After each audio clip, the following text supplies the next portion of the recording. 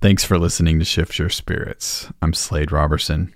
For 13 years, I've been a professional intuitive, but I try to talk about spirituality with fewer hearts and flowers than most New Age blather. I also mentor emerging intuitives, psychics, and healers in a program called Automatic Intuition. It is Sunday, August 4th, 2019, as I record this introduction. This week, I'm sharing some of the clairaudient phenomena I experience.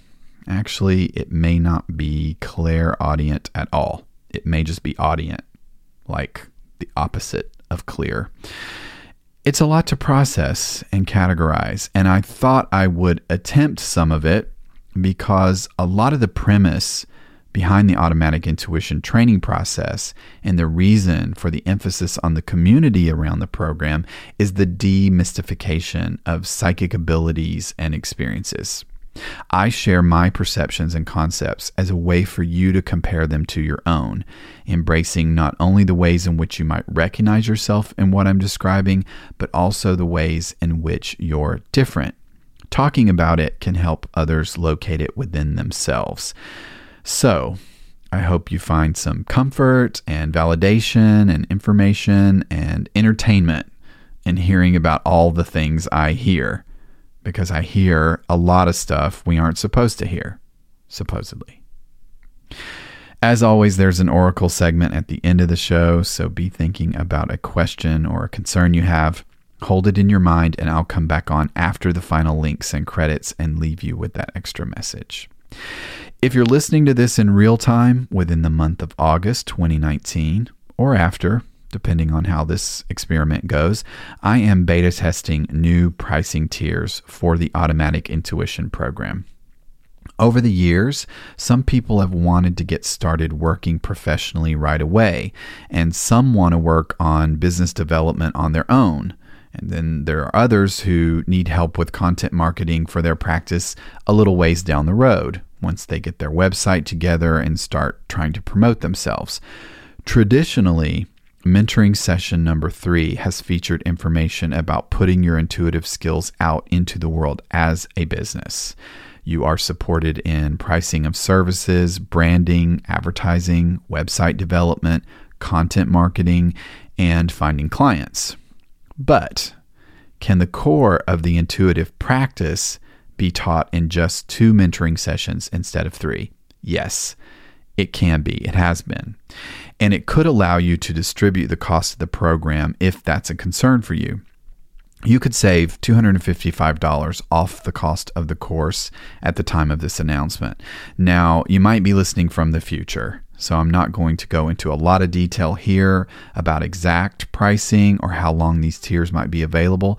For right now, I'd like to try it out with 5 interested emerging intuitives. So if you're one of them, contact me or go to automaticintuition.com, click on the course details tab, and scroll down to the bottom of the sales page for the exact current cost information. Before I forget, I want to say a quick thank you to my newest supporters on Patreon, Michelle Darcy and Heather Hubbard. Thank you to all of you who continue to pledge your support. It demonstrates that you're enjoying this show and you want it to continue. To find out how you can become a patron, support my time in producing this show, and access extra bonus content, please go to patreon.com/shiftyourspirits. Doing what the voices in your head tell you to. It's the number one disparaging joke you hear all the time that might sometimes be referring to phenomena we would categorize as clairaudience. So, har har. In a lot of cases, hearing voices is synonymous with the absolute deepest depths of mental illness. It was the one thing through my teens and my 20s that kept me from ever acknowledging the psychic phenomena I experienced. I feared being committed against my will. I don't fear it so much lately, but it's still a fear that I could access if I needed to. Like, I could drag that out and be like, yeah, I remember what it feels like to worry about that. And I can see how I could put myself in a situation where everything could go horribly wrong. It's kind of more of a horror movie screenplay playing out in my mind than an actual real anxiety. But when I was younger, it was definitely a real fear. And then growing up, there were all these movies about voices and craziness, and a lot of times they were about authors. There was a movie in 1990 called An Angel at My Table that was about the New Zealander poet Janet Frame, who was committed at the time that she won her country's highest literary honor. Obviously it's been 30 years since I've seen that movie, but there are a few images that haunt me. Like, I remember them bringing her a volume of her work that had just been published in hardcover and wanting her to sign it, to autograph it. And she was heavily sedated in a mental ward and didn't really, it wasn't even conscious of the fact that her book had just come out. And that was like the first time she held it. And it, won the equivalent of like a Pulitzer or a Booker. And there's another scene where they put her in a padded cell and she literally writes poetry on the walls of the padded cell. That's how much she needed to get those words out.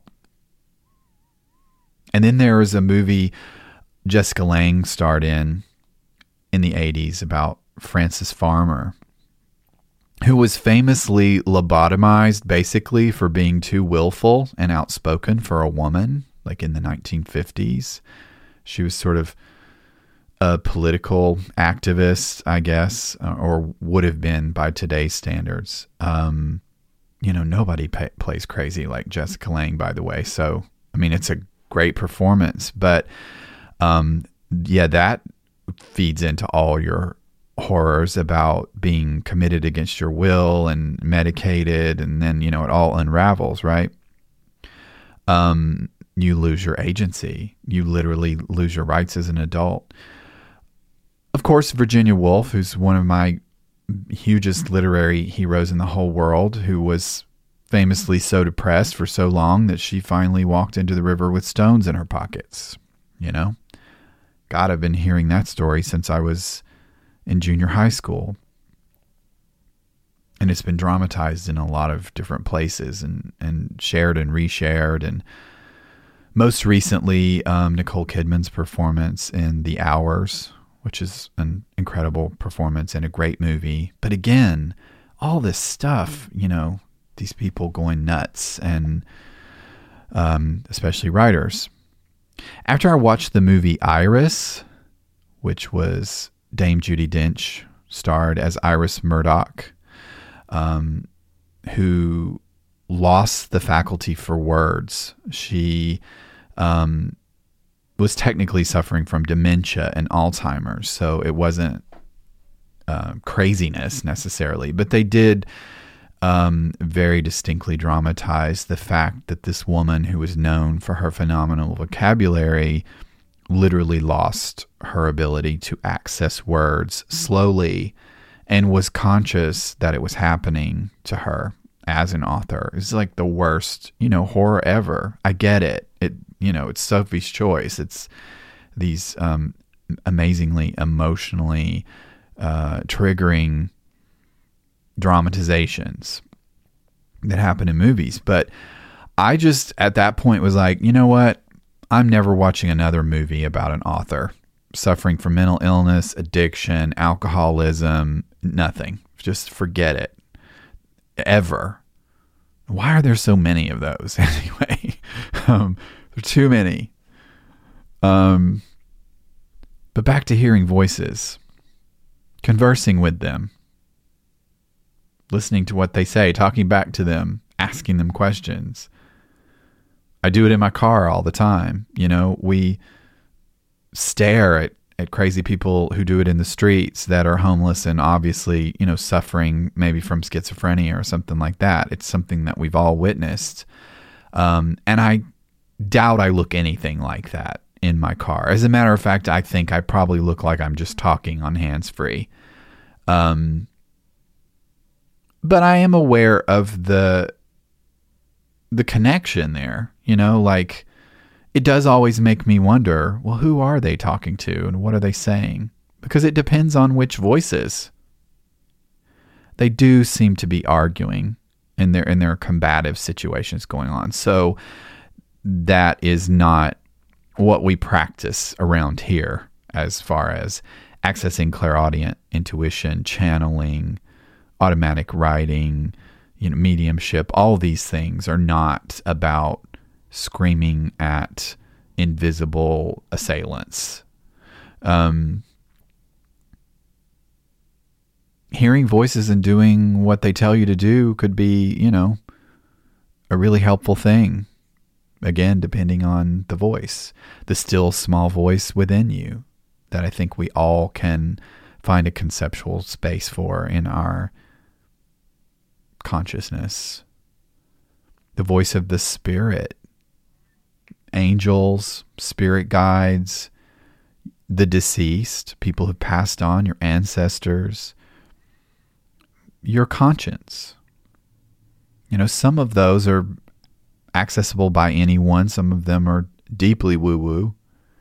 And none of them are crazy, by the way. None of those things are mental illness. And I honestly, today, don't fear that if I went to a therapist and spoke to them the way I'm speaking to you right now, that I'd be committed. I think we'd have an understanding about the phenomenon that I'm talking about. And I would have no problem placing this within a purely clinical context and talking about archetypes and programming and, kind of the different channels of the mind and consciousness. It doesn't have to be woo-woo for me, or it can be, sometimes it depends on who I'm talking to. I'm not going to correct anyone who tells me that, the message came from their guide or from one of their guardians or someone who tells me, it comes from a muse. I never question how other people choose to label their voices, but I do like to offer the concept of labeling and categorizing and analyzing to everyone. And I offer my own little compartmentalizations for people to borrow and use as starter kits if they're new to this. Then there are those external voices that become programmed as your own. Those are the really troublesome ones. They're just as insidious as invisible people who are following you and out to get you. They're dangerous because there's something that you heard that you picked up from someone else and took on and have been accessing and repeating and on a loop, on an internal mental loop for so long that you probably have forgotten the original source. The voice itself has morphed over time to impersonate your own inner voices, like your own internal voice of yourself. Negative, self-sabotaging, critical voices, someone telling you about something about yourself that you chose to believe. And you may have chose to believe because you didn't know any better, or you were a child, or you were bullied, or you were afraid. There are a lot of different reasons why you would choose to take that on. But it is a choice, even if it was kind of forced on you. And it is something that you can get rid of later. If nothing else, you can learn to access and acknowledge, okay, wait a minute, where's that voice coming from? Who is that? That sounds like something my mother said to me a really long time ago. Oh, yeah, I remember now where that came from. Therefore, when I hear that come up again, I can dismiss it. Like, no, not listening to you. I know who you are. Sit down and go shut up, So there's all of that, right? Within the concepts of clairaudience and hearing voices. There's also a question of internal source versus external. For the sake of separating what comes from within versus what comes from outside, I use a big box for the voices coming from within. To me, it's all a bit like being logged on onto some network of information. And it's different than the voices I might create. For instance, the notes I'm writing down here to speak to you from, the character dialogue in fiction, although sometimes some of that is a little bit channeled in a way that overlaps. And many authors will have the experience of having books dictated to them or have fictional characters they invented take over on the page and run the story. And there's, a spectrum of how that's viewed. A lot of creative people who don't view that as a psychic phenomenon, nevertheless still view it as a magical creative experience. And a lot of people will acknowledge that happening to them and simply think of it as a profound mystery of the artistic process. I know Alice Walker famously said that the color purple was dictated to her. Like she heard that voice of that character and basically transcribed it. And I have that experience writing characters. Sometimes that's the initial impulse to write fiction. To give an example of this internal versus external thing. So there's like a song you're humming this morning because it's been used on a commercial that you keep seeing on TV. Like, T-Mobile or whatever has had this commercial on for a month and you've heard it every day and now you're singing it in the shower. That's external. You can identify where that came from. But then there are songs that come sort of untriggered, unbidden. They surface from the subconscious, like this silent Spotify within your brain, this Spotify radio station that's on shuffle, and it pulls things up, that are stored in the mind. But it's still coming up internally. It's not triggered by something external like hearing it on the radio. You may have not heard it in years. Actual real songs I'm talking about from artists who created and recorded them externally. At some point you have downloaded them. Maybe you burned that, album out on repeat when it came out years ago and you haven't heard it in a long time, but sometimes it might resurface and one of those songs will come to you. I do read that experience as intuitive. Just the same way that you read a feather on the ground or a number on a license plate or on a digital display, or finding a playing card on the ground and interpreting it as, a tarot message, all those kinds of things. I read music that comes internally that way, especially snatches of lyrics, because you'll notice when this happens, when you get like an earwig, a song stuck in your head that came from nowhere. It's a particular snatch of lyrics that is looping. It's not the whole song from start to finish, intro to fade out.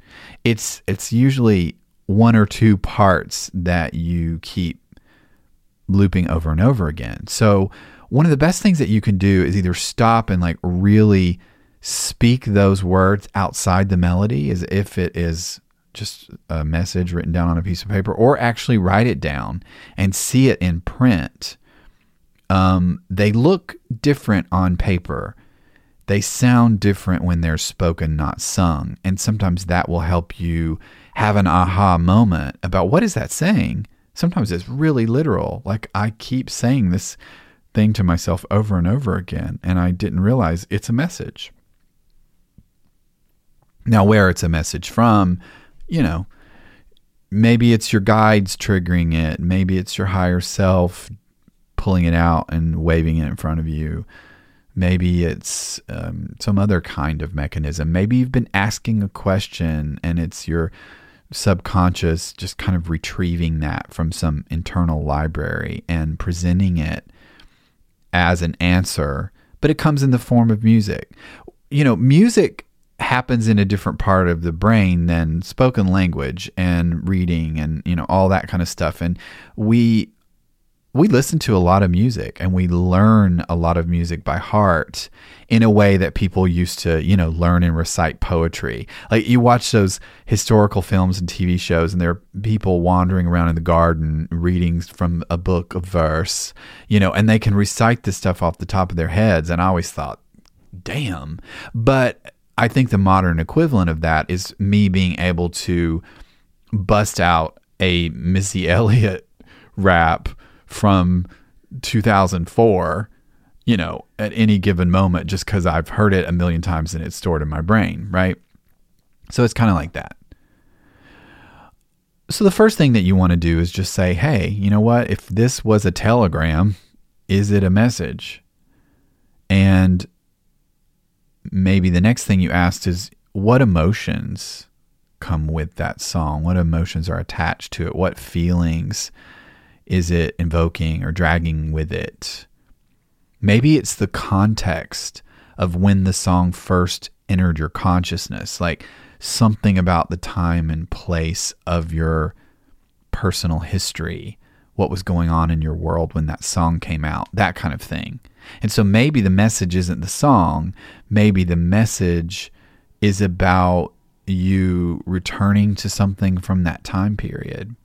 Was there something going on then that you need to reconsider, pull back out, reconnect with? I remember as a kid or maybe a, preteen or something, overhearing adults talking about Barbra Streisand claiming that she hears music. And I don't know if this was being repeated anecdotally or if there'd been some, 60 Minutes interview or something had happened at that time that they were talking about it. I just remember overhearing it.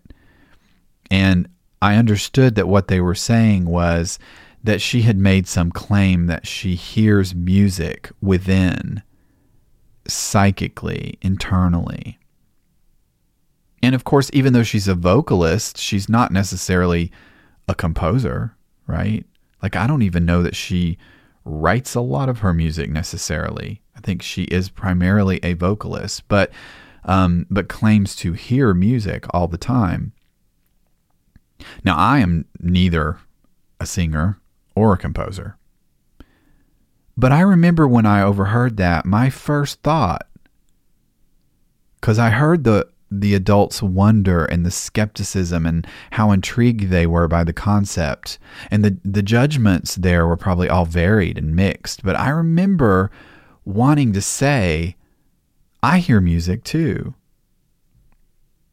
But I didn't, because I feared what that might be admitting to.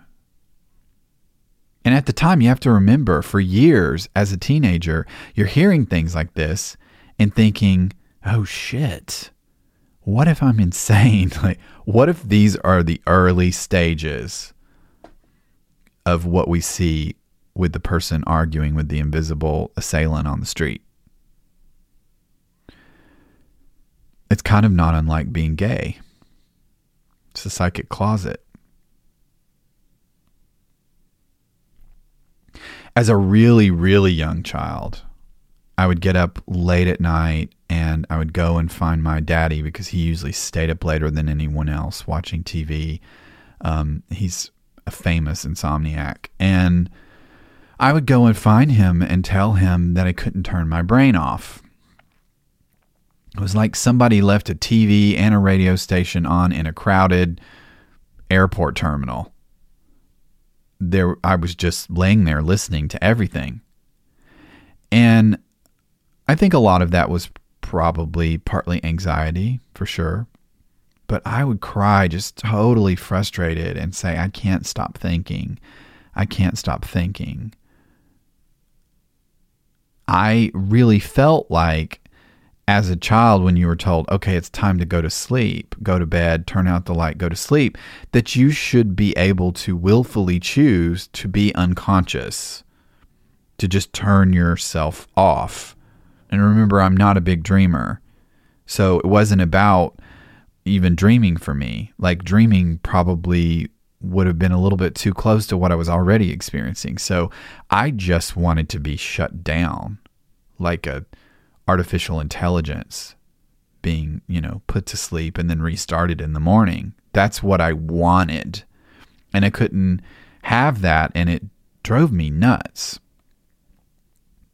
I was thinking about all this because my nephew, who's 2.5, has these kind of night terrors where he's just completely inconsolable. And I definitely think that is anxiety. And so I was talking to my mother and my dad at my 50th birthday dinner, which was actually the night after my birthday, because my nephew and my brother were here on my birthday. And the next night I went out just with my parents and my stepmother. And that sort of started the conversation about this anxiety experience as kids. And I brought up to my dad, reminding him about how I was when I was little, how that manifested for me as this information that wouldn't turn off. Of course, everyone has thoughts that keep them up at night. But I bet most of those worries are about their actual lives. They're identifiable triggers. They're worried about their kids. They're worried about their job. They're worried about bills, their bank account, that kind of stuff. And then there is anxiety about existential stuff. The world is going to hell. Anxiety about death. What happens when we die? The end of the earth. Global extinction events. The very actual reality that one day the sun will swallow the entire system of planets around this part of the universe. Like stuff like that. That's probably still all anxiety, by the way. And it's part of the human condition to worry about all those things. But I'm talking about information that has no life triggers, has no external source, has no evidence, meaning you can't say, oh yeah, that's an old Bing Crosby song. Like you can't. Something else.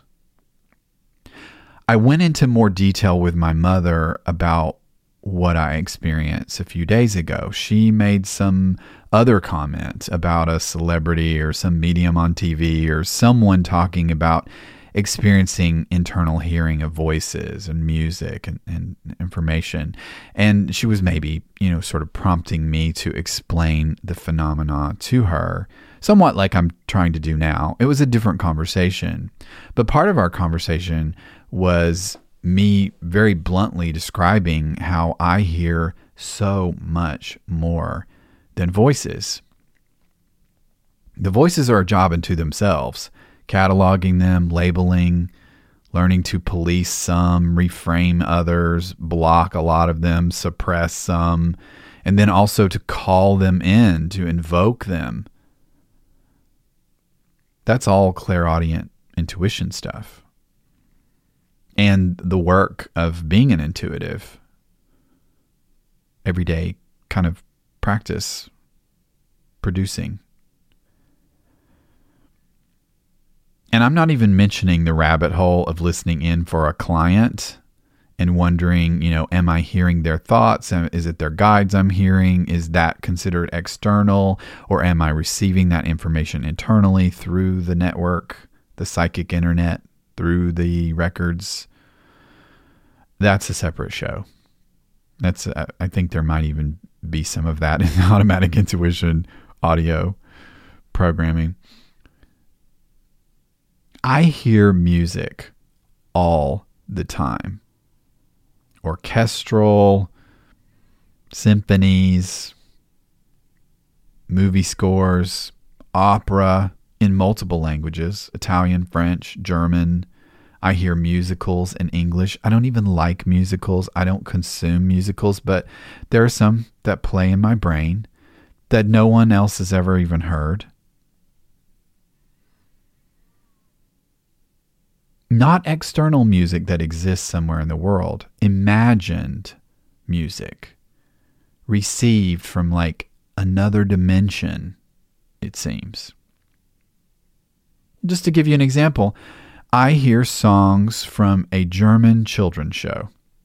And I sing these to my cats just to be silly because I actually think it's sort of funny and annoying, like the way Teletubbies are funny and annoying and haunting. I hear advertising jingles for products that just don't even remotely exist. I hear pop songs, country music songs, singers' voices that are identifiable to me. Like, I don't know who they are. I don't have names for them, but I recognize the voices. But I can't tell you if they're actual real people somewhere. Like maybe they're somewhere on the other side of the country and there really is this person who's singing all these songs and maybe I'm picking up on them somehow. Or they're coming from an alternate reality, or they're coming from some deep well of my imagination that I can't even explain. But let's just call all of that my psychic Spotify account. I have songs and lyrics and all those snatches of the kinds of things that you end up humming, but they just don't exist in this world that I'm aware of. And I'm used to it. I catch myself singing a rock song from a band that's never existed. A song that I've been singing for years. And if I think about it really hard, sometimes I can even identify when it came through internally on this internal station. Like, wow, you know what? That's been in my internal station now since I was in college or something. And a lot of the songs that I did write when I was in college and when I was in a band and sort of writing music, I did attempt to pull from those. And so that even further solidified them because then they became something external. And I still sing them as if they're real songs because they are now. The commercial jingles, though, are interesting because they will last for months. And it seems like they have a shelf life that's very similar to real commercial runs. Like they'll run for several weeks or several months and then kind of fade away and you don't hear them again. I hear old black and white movie songs that sound like maybe they're from the 30s when almost everything on the radio came from a movie. Like pop music back then was kind of like MTV in reverse. And that's why you hear all these people with less than stellar voices from back then. And you think like, why was that such a huge hit? Like this person can barely carry a tune. It's just an ordinary voice. And a lot of times they were actors who sang a song in a film. And, Hollywood movies, even that weren't really considered full-blown musicals, even though there were a lot of them, would sometimes have some kind of song built into them. Seth and I share earwigs and the phenomenon of song synchronicities, especially things that are chosen by shuffle, either in your iTunes library or now it's even bigger and more vast with Spotify and Pandora and stuff like that. We call that the ghost in the machine. And we have an ongoing kind of conversation about that, and we can always add to it and share little moments as they happen. And I messaged him the other day that my earwig of the day was Cher's cover of Journey's Open Arms. And Cher has never covered that song that I know of, but she should, because I heard it very clearly for about 36 hours. And I was thinking, this is a great Cher cover. And I heard it in my mind as if, Cher has recorded Journey's Open Arms and I got it stuck in my brain. I hear mashups a lot too. I kind of think that probably people who make mashups obviously experience this phenomenon. But I was wondering out loud to my mother, if I had been trained to play piano at a really early age, would I be able to sit down and write all this music? I can pick out a simple melody on a guitar or a piano, and I can read sheet music. I play a few different instruments here and there throughout different parts of my life, but I don't know how to write all the different instruments in a symphony or in an orchestra. Even though I can hear them, I don't understand that process that someone goes through to compose something like that. It's something you have to be trained in, and it's something people dedicate their whole lives to. It's a little late for me to be doing that. But sometimes I'll daydream about what it would be like to do that. And I'll think, maybe I'm really a musician and I just didn't execute my creativity in that form, or I chose from multiple creative formats to work within, and certain mediums stuck with me more than others. I mean, I have been in bands. I've written a lot of songs. I even have a songwriting credit for a band in Nashville from when I was 17. It's technically the second thing I ever published, like that I have an actual copyright for. It was called The Girl with the Orange Hair. I forgot about that. I can't even remember the name of the band, but I know the name of the singer. I could probably find out. When I wrote songs in college, though, I didn't write lyrics, weirdly. I only wrote music, usually guitar, bass. I programmed percussion and synthesizer. I love playing with drum machines. And that's a kind of composing that technology makes it very easy for you to do. It's kind of tedious, but it's super satisfying. And I could never be someone who's really super into computer games or video games, because I get the same kind of satisfaction, I think, from playing with tech, like sound recording equipment and mixing, and also sometimes things like Illustrator, Photoshop, stuff like that. I can get lost in those in a way that I think is similar to what people experience with gaming. And then I just, after all these daydreams, I realized I don't have time for any of that. It would be fun. I have a to-do list of other projects, and I will never finish all of those as it is, the ones that I know I can execute. So I'd need a whole other lifetime for that whole world of music and the idea of composing. Here, doing this, what you're listening to, it's like I found a space between music and books, storytelling, narrative nonfiction, audiobook narration, podcasting. It's an interesting thing that emerged within my lifetime along with technology that I would not necessarily have been able to predict. But I do weirdly have a short story that I wrote in 1989 about someone who was podcasting from their house. And at the time, it was written kind of as magical realism more than, say, science fiction. Like, I wasn't writing in detail about a technology that I foresaw. I kind of just didn't really explain the technology, but I explained the sort of profession of, someone being a shut-in and living in a room very much like this room right now. Oh my God. I've got sound tiles and sound dampening blankets hanging over the windows, and it's this cave of dead space that I'm broadcasting from within, right? And for whatever, it wasn't a major part of the story. It was just kind of like the character in that story. It was about agoraphobia, I guess, somebody who was suffering from that, but that was his profession. Weird.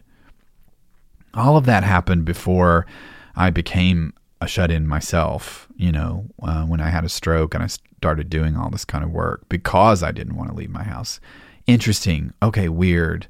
Little circles within circles. But I do wonder, if other people experience this, what I'm talking about, more than we talk about it. Maybe as I'm describing this, you recognize it or you're beginning to notice it. Or maybe after listening to this episode, you will start to realize, oh my God, that's happening to me too. You know? Is it something like intuition that everyone has access to if they just don't repress it? How is it useful? I don't know that it is useful. But I do feel engaging it is part of connecting in a general way. Practicing, honing the connection, allowing it for me, and maybe for you too. What are the earwigs trying to tell you? And yes, of course, that's one useful thing that you can do with all this, but maybe it's more basic than that. You hear the muffled snatch of a song and you say, hey, turn that up. If you tune in, acknowledge this is happening, allow it, give it permission. If you let yourself listen, and if you turn it up,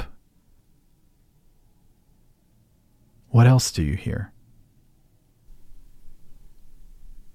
Thanks for listening to the Shift Your Spirits podcast. You can subscribe in Apple Podcasts, Spotify, Stitcher, or whatever app you prefer.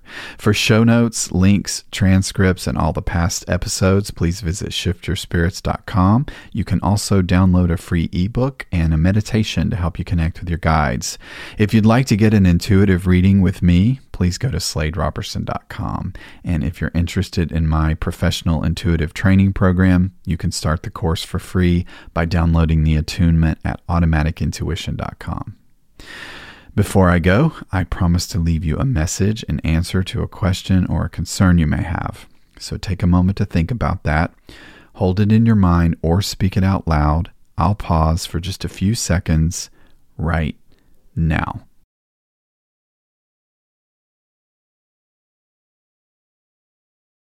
With the initial creative momentum on your new project, you may be feeling the burden of all this extra work and responsibility and feel like it's all on you to maintain everything. Don't be afraid to ask for help.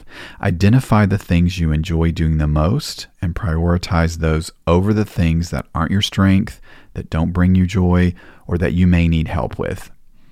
Even if you can't delegate everything you want to right away, putting it down on paper will help keep you focused on the bigger picture of what you're creating and why you're doing it at all. And then be vigilant for opportunities to ask others, hey, you want to help me with something? You may be surprised what others are willing to do for you and with you as collaborators for their own joy and sense of purpose. And I'll talk to you later.